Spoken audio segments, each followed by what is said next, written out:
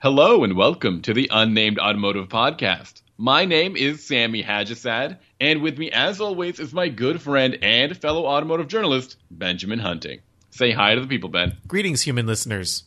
Greetings to everyone. If this is the first time you're listening to this podcast, it's time for you to get acquainted with a typical feature that we have on this podcast called Ben plugs his publication. This is not a feature. This is something you do as an introduction. It's not like we roll out some music and make a big deal out of it.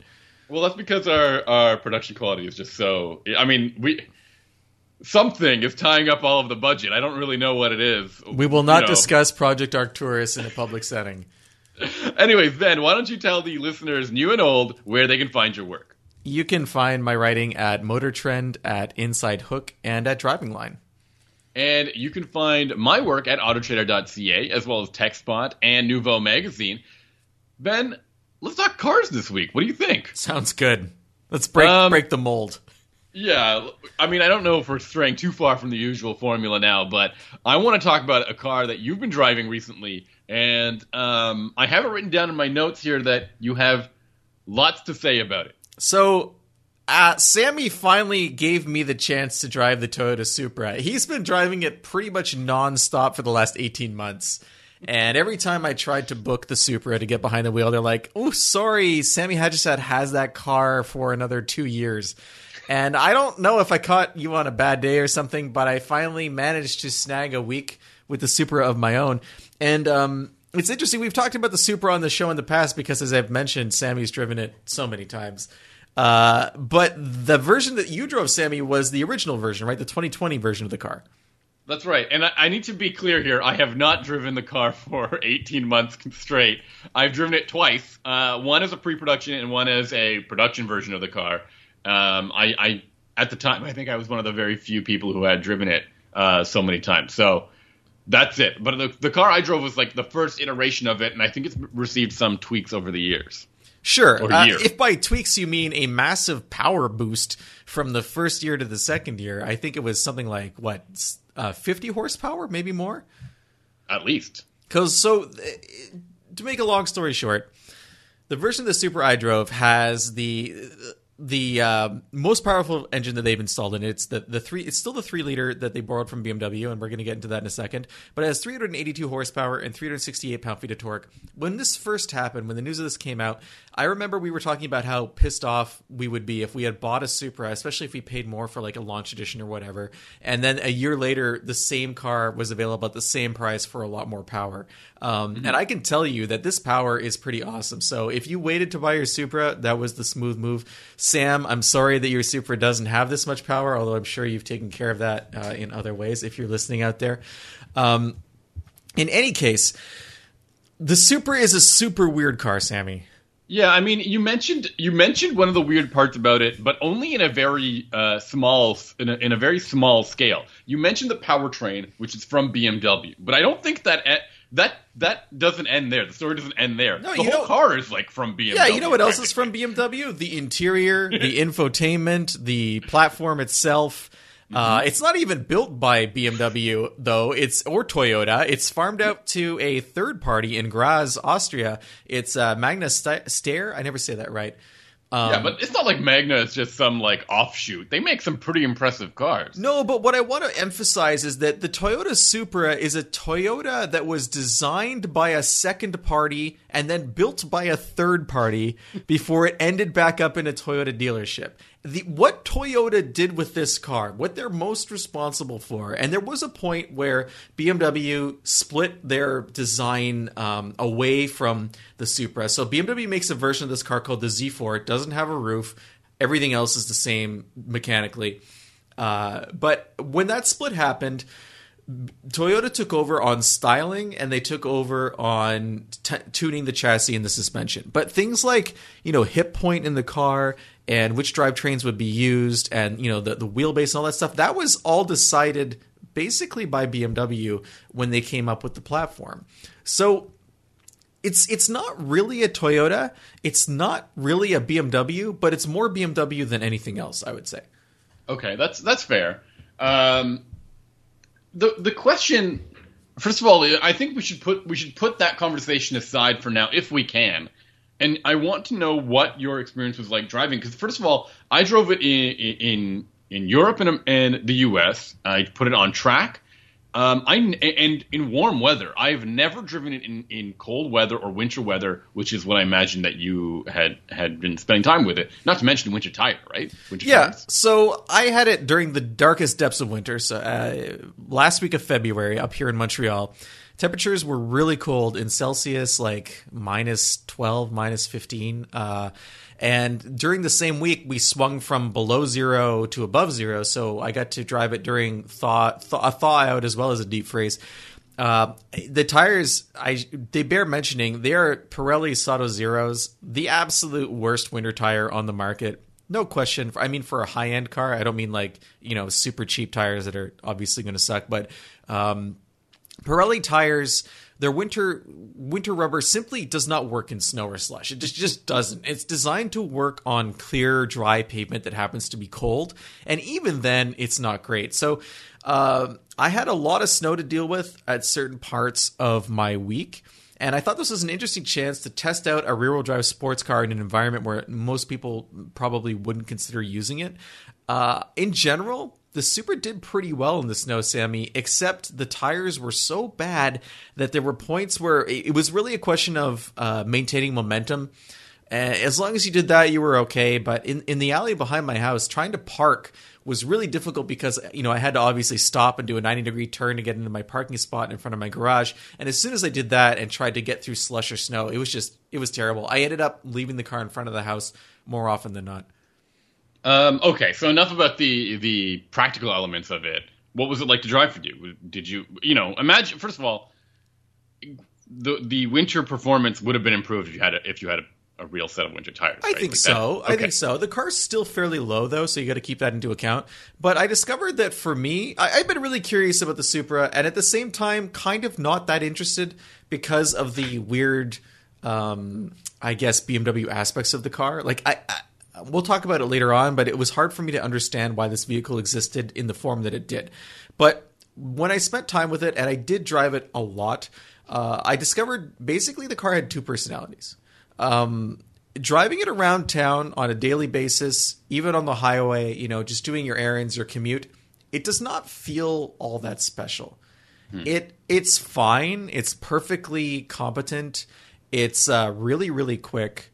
That engine from BMW, that straight six engine, it's just fantastic. I mean, it's really hard to overstate how smooth the power delivery from that motor is.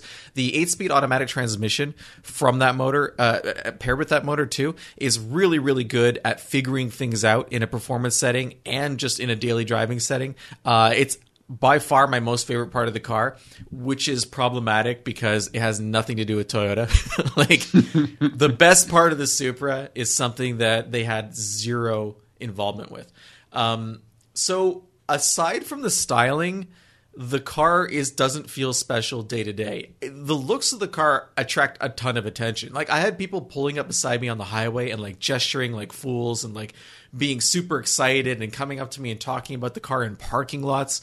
It really attracts a lot of attention. And I think part of that is because people aren't expecting to see that kind of car outside in winter either. So like it just amps up the profile of the vehicle. Okay. Yeah. And, but other than that, I mean, that's democratic to me. When you see a car, when people are excited about the car, it means the car is doing something right. Sure. Why not? Well, the Supra, I mean, styling wise, it's a car that's polarizing, I think, because it's not classically beautiful. Like, there's nothing about its proportions that really kind of, you don't look at it and go, wow, that's a design that's really going to stand the test of time. You look at it and you're either like, okay, I can get down with this, or that's hideous. Like, those are the two, I think, very extreme poles that the Supra generates visually. I don't think it's ugly, but it has a lot of creases and folds and angles and bulges. Like, there's a lot going on. So you have to be into that. And I think there's certain colors where it looks a lot better than others. Like, I don't think it's a beautiful car, but I do think it looks good in certain colors. Okay. The interior, though, Sammy, doesn't look good at all. Oh, no. What did you think of the interior? I don't think the interior stood out in any particular way. I think it reminded me a lot about a BMW, of a BMW. My biggest complaint at the time was it was very tight, especially with the helmet on. Yeah, so there's so many BMW elements in the car. It uses iDrive, which isn't labeled as such, but it has the rotary knob, and it's essentially BMW's iDrive system. The thing that surprised me most about the interior was how plain it felt. Everything is functional and it looks okay, but there's nothing special about it. Again, you really feel like you're just getting into here's another car. And the gauge cluster, it's very simple. It has a tach, a speedometer readout, and then these two kind of straight up and down. Well, they're angled, but they're just vertical bars for like fuel and engine temperature. There's no like cool LCD thing going on. There's no augmented reality link to the navigation system. There's no crazy head-up display doing all sorts of cool stuff. It's very, very basic. And I had the top tier premium trim version of the car as well, which retails for about $55,000.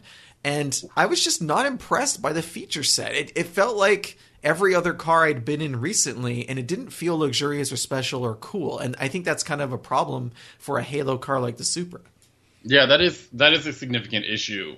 But I think worth bringing up then is all of this BMW-ness to it all, right?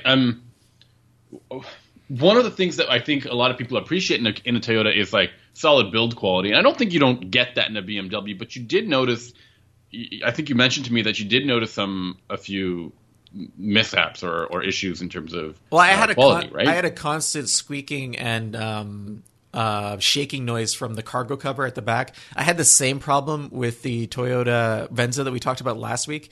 It's right. just it's one of those covers. It's not properly attached. It slides into kind of a groove, and I guess when it gets cold outside, the plastic shrinks and it rattles, and it was really annoying, and I could not get it to stop. I guess the solution really is to just take the cargo cover out, which will give you a lot more space in the hatch anyway, but then you have to worry about theft and sun damage and all that kind of stuff. So, it's not the best solution. Okay, and now let's start talking about that BMW-ness to it. So the car sounds like a BMW. The motor feels like a BMW, and that's a good thing. I think those two elements kind of go hand in hand. And it does sound very good. You're right. Like in sport mode, the exhaust, I don't know how fake it is inside the cabin, but it does sound nice. The interior feels like a very Spartan BMW, like a really low rent or budget BMW, I think is the best way to say it. Kind of. And like you mentioned, the roof is very low. The windows on the sides are slits. They're just slits. The windshield isn't much bigger, and the view out the hatch is tiny. So if I really noticed this when I was wearing my winter coat inside the vehicle. It takes, you're wearing a puffy coat. It takes up a lot of space. I started to feel claustrophobic, which is rare. I mean, I'm a former Miata owner, and I'm not a very big person. So I was surprised by how tight the car felt. If I took my jacket off and I just drove like in a hoodie, and I took my boots off and I wore street shoes, it felt a lot more comfortable. So it's not really, it's weird in the sense that it kind of straddles the line between grand touring and pure sports car. I don't really think it's either of those things, although it leans more to the GT side of things. But that interior, if you're going to put a lot of miles on it, there's not a lot of space to stretch out and relax, especially if you have a passenger. Right. I'm curious about why you say it leans towards the GT side of things, just because it doesn't have a manual? It doesn't have a manual transmission. I guess that's part of it, but also it doesn't really feel like a Focus sports car to me. That's too bad. I really did enjoy it on the track, and maybe the tires or the settings make a big difference as to showcase what the capability is. But I did take it on some very, very challenging roads. That gets to me. I mentioned it has two personalities. So once I got out of the city and I went up north to some of the two lanes that go through the mountains that are just outside. Well, it's about an hour and a half outside of Montreal.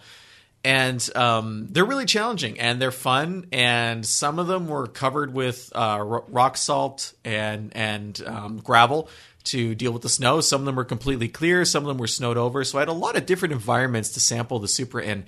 And what I discovered is it's a very, very stiff car.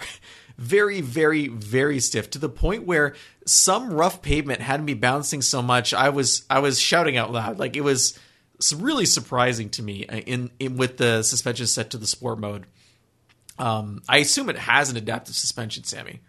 Yeah, I believe it does. Yeah. And I think that's one of the funnier parts of the car because I think it feels stiff, and then the sport mode is like, oh, you want to hear stiff? You want to feel? Yeah, stiff yeah. It's now? almost like a challenge. It's like, can you handle Yeah. this sport mode? But I really liked how the transmission acted. And this is the thing. So I want to get more into that aspect of the car. Once it's driven very quickly in a concentrated manner, once you're actually driving instead of just commuting, the car is a lot more enjoyable. Again, it really does feel more like a Grand Touring car than a pure sports car to me. I think there's a little bit of insulation going on. The steering is okay. I don't have a problem with it, but it didn't feel particularly engaging. But again, that drivetrain just makes up for so much. It's so quick.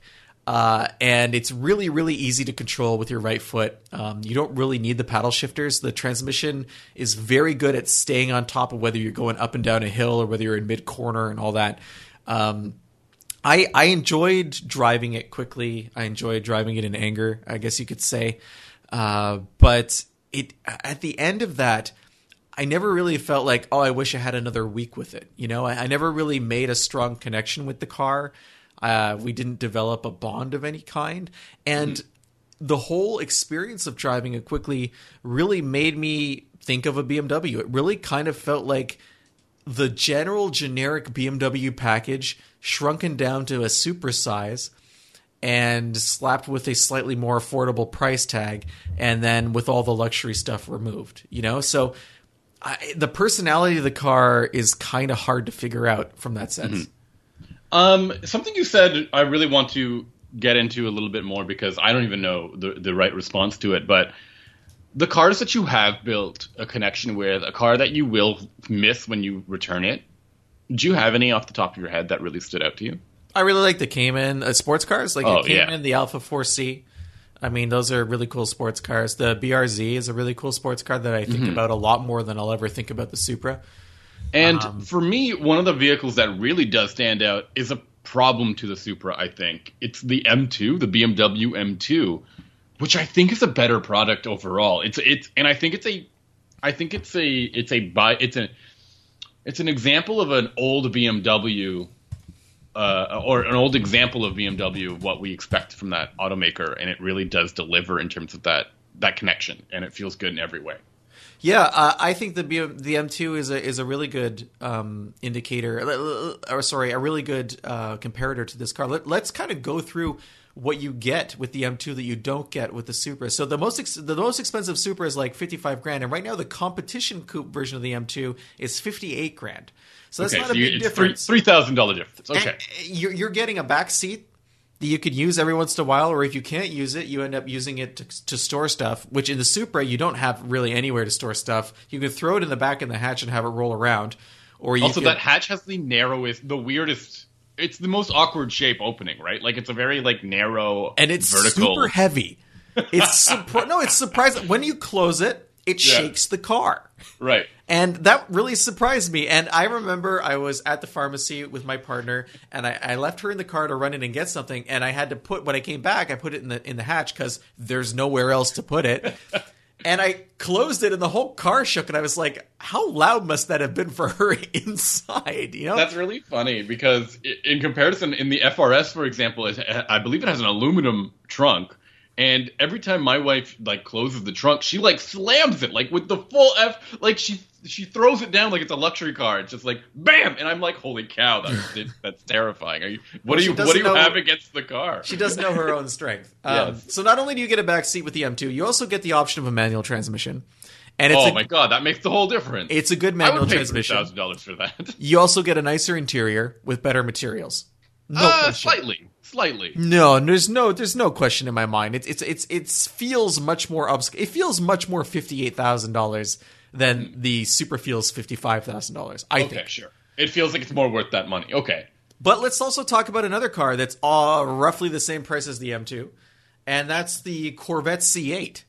Oh no, do we really have to? So the C8 is the end of every sports car discussion from last year to this year, right? That's it. Yeah, if you pay $5,000 more, you get 100 more horsepower in a mid-engine package. Now, I'm not a big mid-engine package, 2 more cylinders. Yeah, I'm not a big C8 fan, but it's definitely a better sports car than the Supra. And it's So are also you saying you're more of a C8 fan than you are a super fan? I'm not a super fan at all. Okay, so that sounds like yes.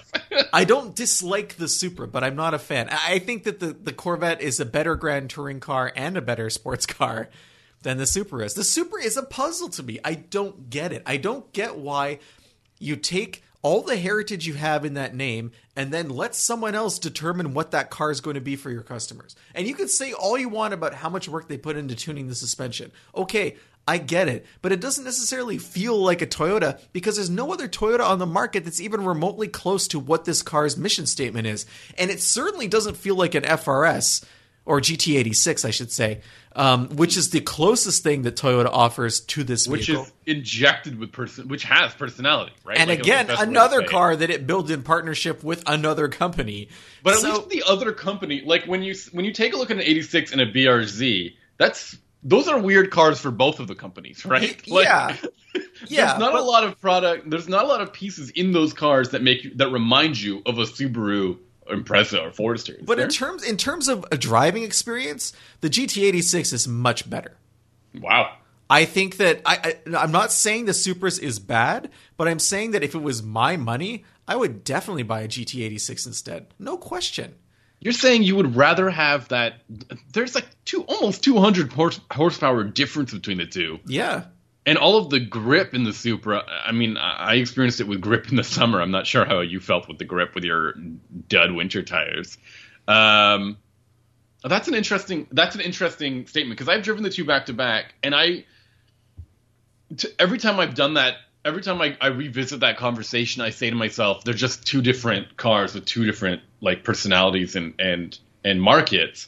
The Supra felt focused for a sporty vehicle, while the 86 was like a toy. Like it really felt like a car that was meant to put a smile on your face, which is a very good thing for a car. I think that the 86 is a driver's car and the Supra is not. And I think that the Supra disguises that by giving you a lot of horsepower, and it's fun to play with the horsepower, but the overall experience is not memorable. It's not. It doesn't stand out from the pack. It's not like the Supra really defines the segment. Whereas I think the GT86, there's nothing else like it at that price point, and there's very little. MX-5, I suppose, right? Yeah, but the MX-5 doesn't have a roof, so that again, you end up in a different segment. It doesn't have a back seat. I think even if you spend a lot more money, it's hard to get something like the GT86. I think the 370Z comes closest. Cayman.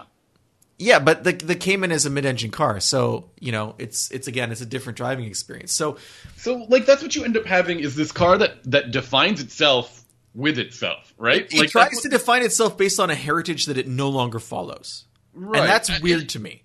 It's so bizarre. I'm starting to see your perspective more and more clearly. Is that the Supra only etched out this really weird space for itself. At that price point, you can get more horsepower. You can get a more engaged driving feel. You can get more space or more practicality. You can get a more interesting vehicle overall. You could get an Audi S5. You could get an Infiniti Q60 Red Sport. These are two-door cars that have back seats. They're usable on a day-to-day basis. They're both way more comfortable, and they're just as quick, I think. Although the driving experience is not going to be as good in terms of sheer handling, like the smaller Supra is going to, hand both those cars their butts on a racetrack. But 90% of people will never experience that scenario in any of those three cars. So it's like, even if you forget about the M2, there are non-sporty two-door coupes out there that I think offer an interesting counterpoint to the Supra, because the Supra is so scattered in terms of what it actually is. So what would have been better if it focused on one thing in particular, whether it was engagement, hopefully it should have been engagement or lightweight, or if they had gone the other direction, made it super powerful or something. Well, they can't go lightweight because they already have that car. Historically, the Supra's never been a lightweight car. It's always been a large, powerful car. I mean, it was often a luxury model for Toyota. But if it's going to be a luxury model, make it a luxury model. This is not a luxury car. So, I mean, that's where I think that's where they got mixed up, because I think the Supra has this reputation of being a modding a car in the modding community or the aftermarket And there was something about that they really wanted to catch, and I don't know if they've caught it yet. I don't know if I don't think it's resonating with the aftermarket. I haven't seen or heard much about it yet. Well, you just go to the BMW aftermarket. I mean, why not? But then again, why wouldn't you just get a BMW? Exactly. That is a compelling argument against Supra ownership. That's tough. That's a really poor place for them to be, and I don't know. Unlike other. Whenever we have a discussion about the 86 and the question is it needs more power or needs more grip or something, or needs to be cheaper or who knows what, we have we have an idea of what could make the car perfect for whatever the buyer might be. For me, with the Supra, you either like it or you don't, and if you don't like it, there's no solution. There's no fixing it. There's nothing there that will be rectified. And right? And this is a super low volume car for Toyota too. They sold just under 6,000 last year. Yeah, that's not enough. Before people start, thinking, oh, maybe it was a pandemic and car sales are down. The only car sales that are down are lower priced car sales. I think something like car sales between $80,000 and $100,000 went up like 91% last year. So yeah, the Supra cars went up. The Supra's at a price point where if you have, if you were unaffected by the pandemic financially, it's appealing to you because it's aimed at that demographic. And if you wanted to buy it, you could afford to buy it. I don't think there are people who are being frozen out of Supra ownership in 2020. So, and this year so far, they've sold like 900. Which is not great in the first couple months of the year. So I think it's going to continue to be a low volume vehicle. And it's not like Nissan and the Titan where it's like a bunch of dealers who don't know how to sell the product, right? Like it's like this is a sports car. You either want it or you don't. Yeah, I think it was always fated to be low volume, but like. I think it's a really good conversation. I really do enjoy these kinds of conversations because they present a really. Look, there are some cars that you will just love, and there's some cars that you just hate, and some vehicles that are in the middle. But this one is so difficult to get that right feel for, and what would make me feel good about it.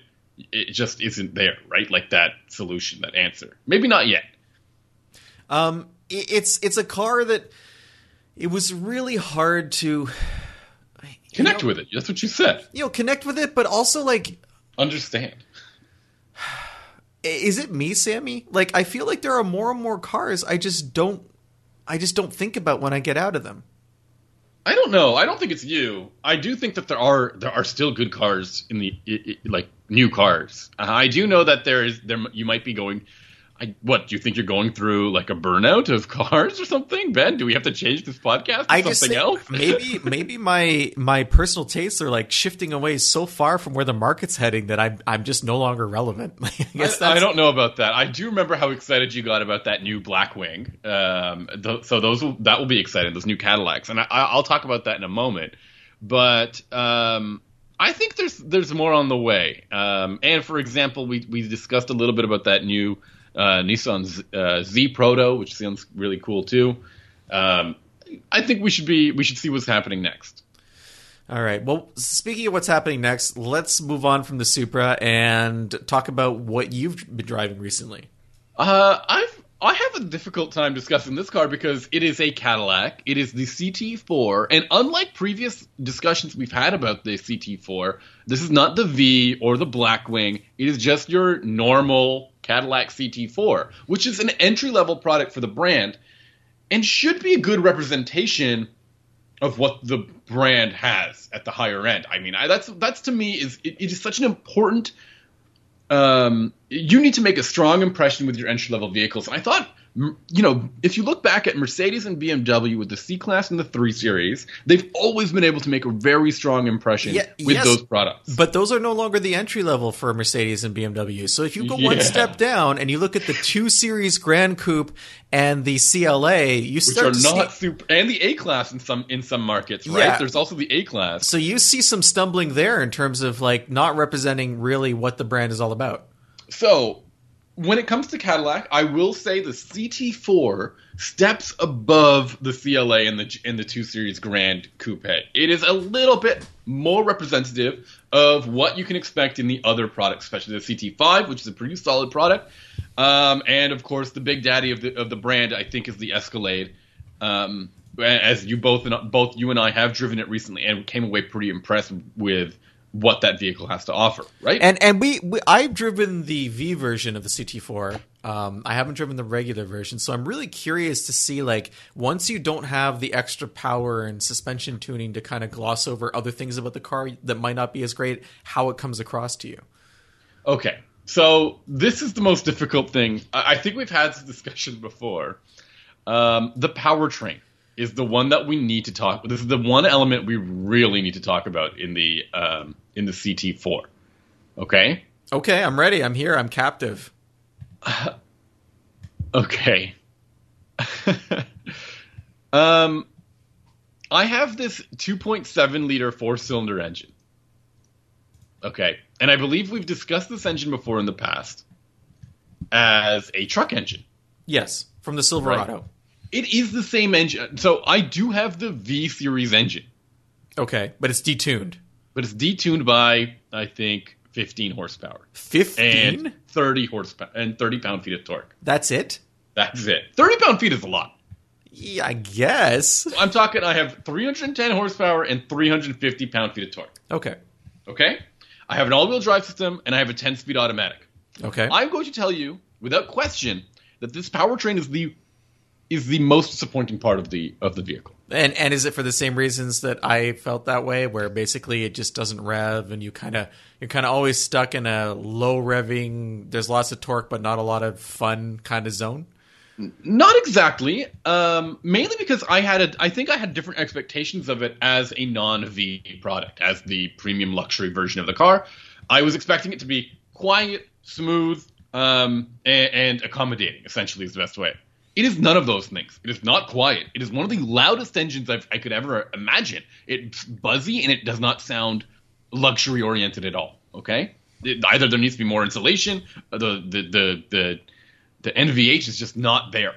The drivetrain, the transmission slams into gears every once in a while, and it's terrifying. I'm like, did I break something when it does this, especially at low speeds? And I think this is the biggest issue with gears, with gearboxes that have many speeds. This is a 10-speed automatic transmission. Usually those those early 3 or 4 gears just feel like a mess. You know, we've discussed this in the past. I think Toyota's 8-speed used to have some stumbling issues at lower speeds and early gears, and I feel the same thing going on with this Cadillac. And then, just as you mentioned, it never seemed excited or oriented to give me the power and the delivery that I needed it to be, which is a huge shame because the rest of the product is actually pretty decent. I think the interior is nicely laid out. I think my model, this premium luxury model, has really attractive looking seats and an attractive interior for sure. And the exterior is quite nice as well. It doesn't look small, which I think is great for an entry level product like this. You know, sometimes I think when you look at the CLA or the A-Class or even that 2 Series that you mentioned or an A3, there's something about them that look miniaturized, that look kind of childish and not attractive and not high end, and this doesn't have that same visual appeal. Do you know what I mean? So do you think that? Yeah, I do. You know, I'm thinking back to what you said about the transmission. Do you think this is something that could be fixed with software? I think so. I think eventually. It just needs to go through a what's the word I'm looking for? Like that burn-in period. Break-in period. Break-in period. I don't know about that. I mean, how many miles are on your car? 500. Okay, so maybe. Yeah, but still, it's fresh. But still, I mean, transmission break-in is not really a thing that you hear about compared to motor break-in. So, and for different reasons, I don't know. It's like, why are these companies okay with releasing products that are clearly not as smooth as they could be in the luxury segment? It's to net that early. I don't know if it's like an early adopter or entry level, but this isn't exactly a cheap car. I think my model came in at least $40,000, 43, I think, with all the packages. And I don't know. I just don't think it's not indicative of what a Cadillac or a luxury product is capable of being. When I drove the CT5 V, I was actually pretty impressed with the handling. I thought the motor could have used a little bit more work and other elements there, but I liked the interior. I liked the feeling of being in it. And then when you drive the Escalade, you really know that you're driving something special. It makes you feel special. People look at you in this vehicle. They get out of your way when they see that car coming down the highway. You don't get any of that feeling with a CT4, unfortunately. And I think that's – and worse off, you don't get any of that special feeling because of how janky some of the drive experience is. And do you think there's any way to fix this? Do you think this car can be redeemed? I do think it can be redeemed with a smoother engine, smoother application of that transmission. If it's software, I think it can be done. I just don't know if that will be done. I think we've been complaining about this 10-speed for a while. Yeah, I think you're right. But where else can I take this discussion? We've talked about the infotainment system in these Cadillacs, right? Which have a touchscreen, a rotary knob on the dash, and a rotary knob by the gear selector. Have we talked about this before? Yes. Why are there 2 rotary knobs? You can never have enough knobs, Sammy. We complained about Acura not having enough knobs, and now we're complaining about Cadillac having too many knobs. I think we're inconsistent at best. Okay, fine. 2 knobs is okay? Oh, you tell me. You're the one with the knob complaints. I do have the knob complaints.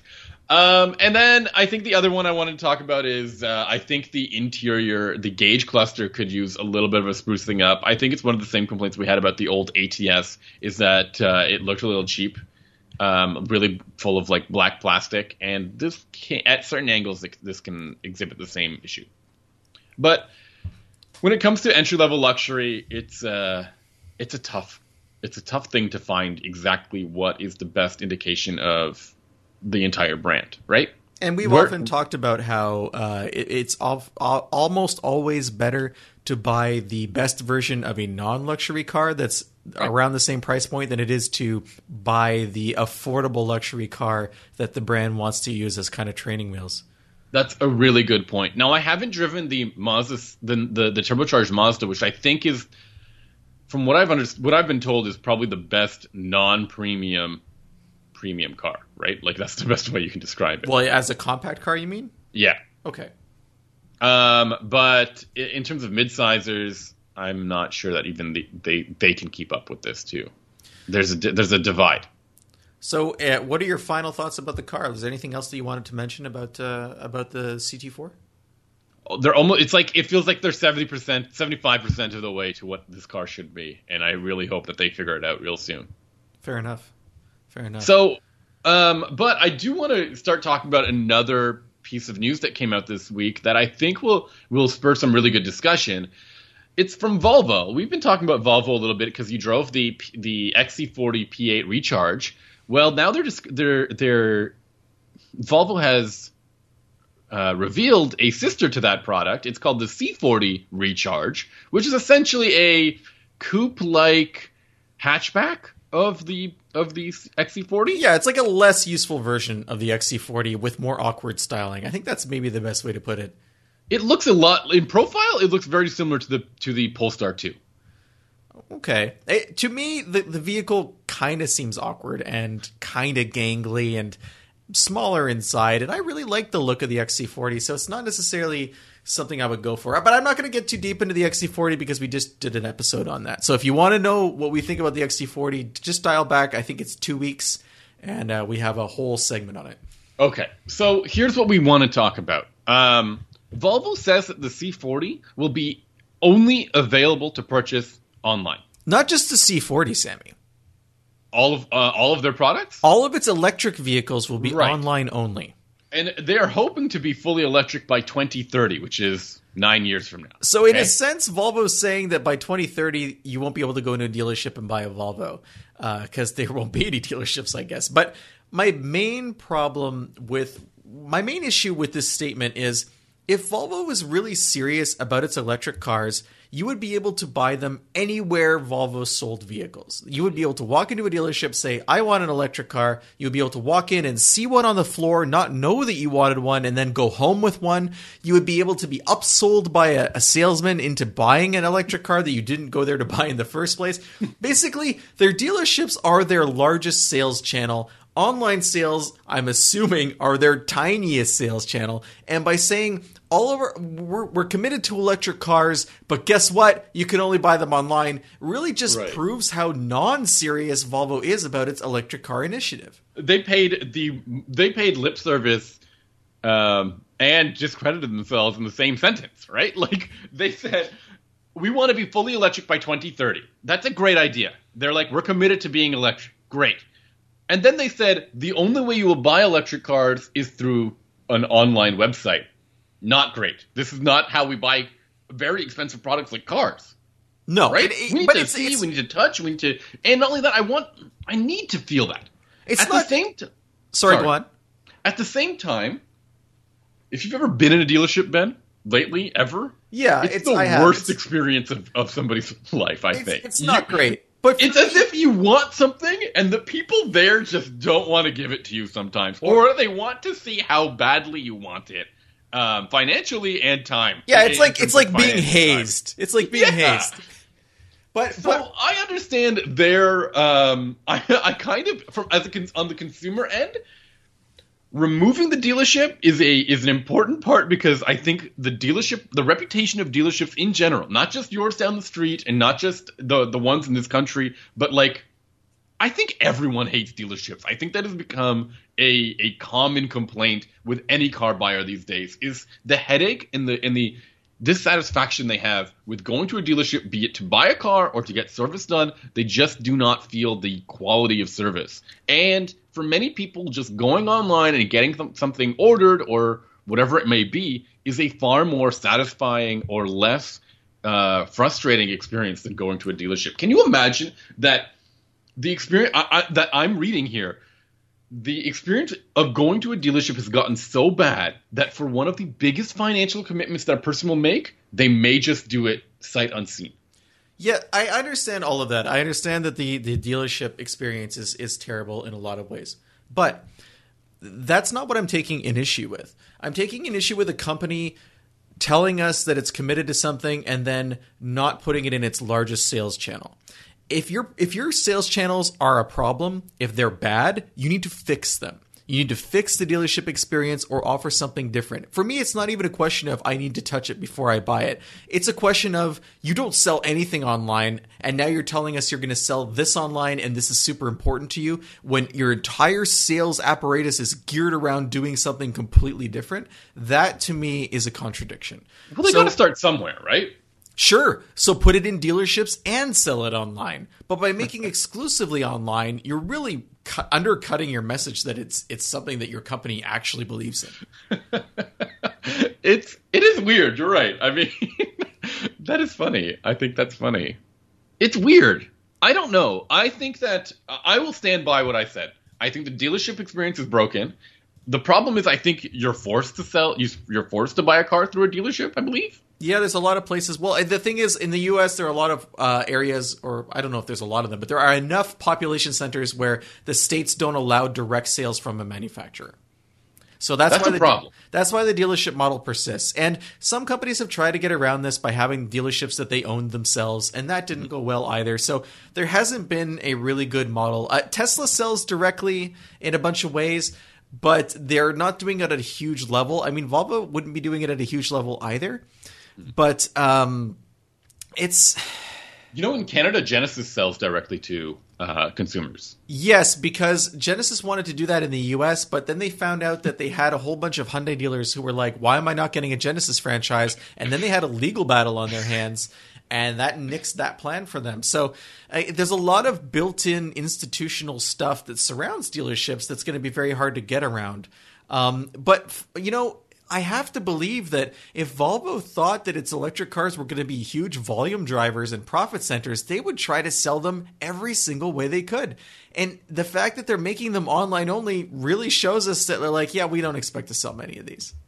I mean, what else is online only when also described as a super important product. Like, even not in the automotive industry, are there a lot of, like, if you want to get something that's very important to somebody, you have to find you have to get it in their hands in every way possible. So you're saying, are there sales channels that don't have retail? Right. Like a physical retail presence for an entire segment of product. I'm sure there's some that we're not aware of. But I mean, I used to buy like clothes from a shop, I think an online only shop called Frank and Oak, and then they made a bunch of physical locations. And yeah, I thought I've those actually were been to a physical location, and they're cool. They're great. I bought a coat there. Yeah, me too. Are we wearing the same coat? I'm not wearing a coat right now, Sammy. How do you not get freezing while you don't get cold while doing your podcast? Well, I closed the door. Okay. So, and I thought that was, that's evolution. That's like progress. You have to get it in as many people's, they were a small company. They got bigger. They wanted to get in more people, their items into more people's hands, right? Sure. But now I think they're closing their retail shops again. So I guess that ends that conversation. Womp womp. Oh, no. Well, Sammy, speaking of conversations, if people wanted to go back in time and hear our previous conversations and maybe find out what we thought about the Volvo XC40 Recharge, how would they do that? Okay, first of all, they can't go back in time unless there's some sort of time traveler or they have a time machine or something. But they can go to our website, and it kind of feels like you're going back in time when you go through our archive of all of our old episodes. There's at least 200 episodes to go through and catch up on and hear all of the inside jokes, like the performance, sound, pleasure thing. Oof. You forgot about that, didn't you? It's always in the back of my mind. All you need to do is go to our website, unnamedautomotivepodcast.com, and you'll see all of our old episodes there, as well as photos and links to a bunch of the stories that we've written about the cars that we're talking about. And if you want to get in touch with us and give your opinions on our opinions, or tell us that we've done something wrong, or if you have a question, or if you just want to talk, because Sammy is always open for that at all hours of the day, you can get in touch with us in a couple of ways. There's a form to fill out on the website. Sammy, did you mention that? No, I didn't mention the form. You mentioned the form. And if you don't feel like doing that, you can email me the old-fashioned way, benjamin@benjaminhunting.com. You can also find us on social media. Sammy is on the cesspool that is Twitter. You can find him there at Sammy_ha, like you're laughing. Or you can find me on Instagram, which is much more friendly, at HuntingBenjamin. So, Ben, what are you going to be driving next week? Next week, I am going to be driving oh my goodness, what is it? It's an Acura TLX, Sammy. Very neat. And I'll be driving. A Nissan Sentra. Okay. All right. Yeah. I know you're psyched about the Sentra. We haven't talked about the Sentra, I think, in the entirety of our podcast. But you're psyched about it. You've been talking to me about it, and that's what's important. Yeah, the Sentra's been getting a lot of hype lately, so I need to figure out what's the deal here. Anyway, so you'll want to check in with us next week. Do we have a bonus episode coming? I don't know, Sammy. Let's make it a mystery. Let's make it a mystery. All right. Bye, everyone. Bye-bye.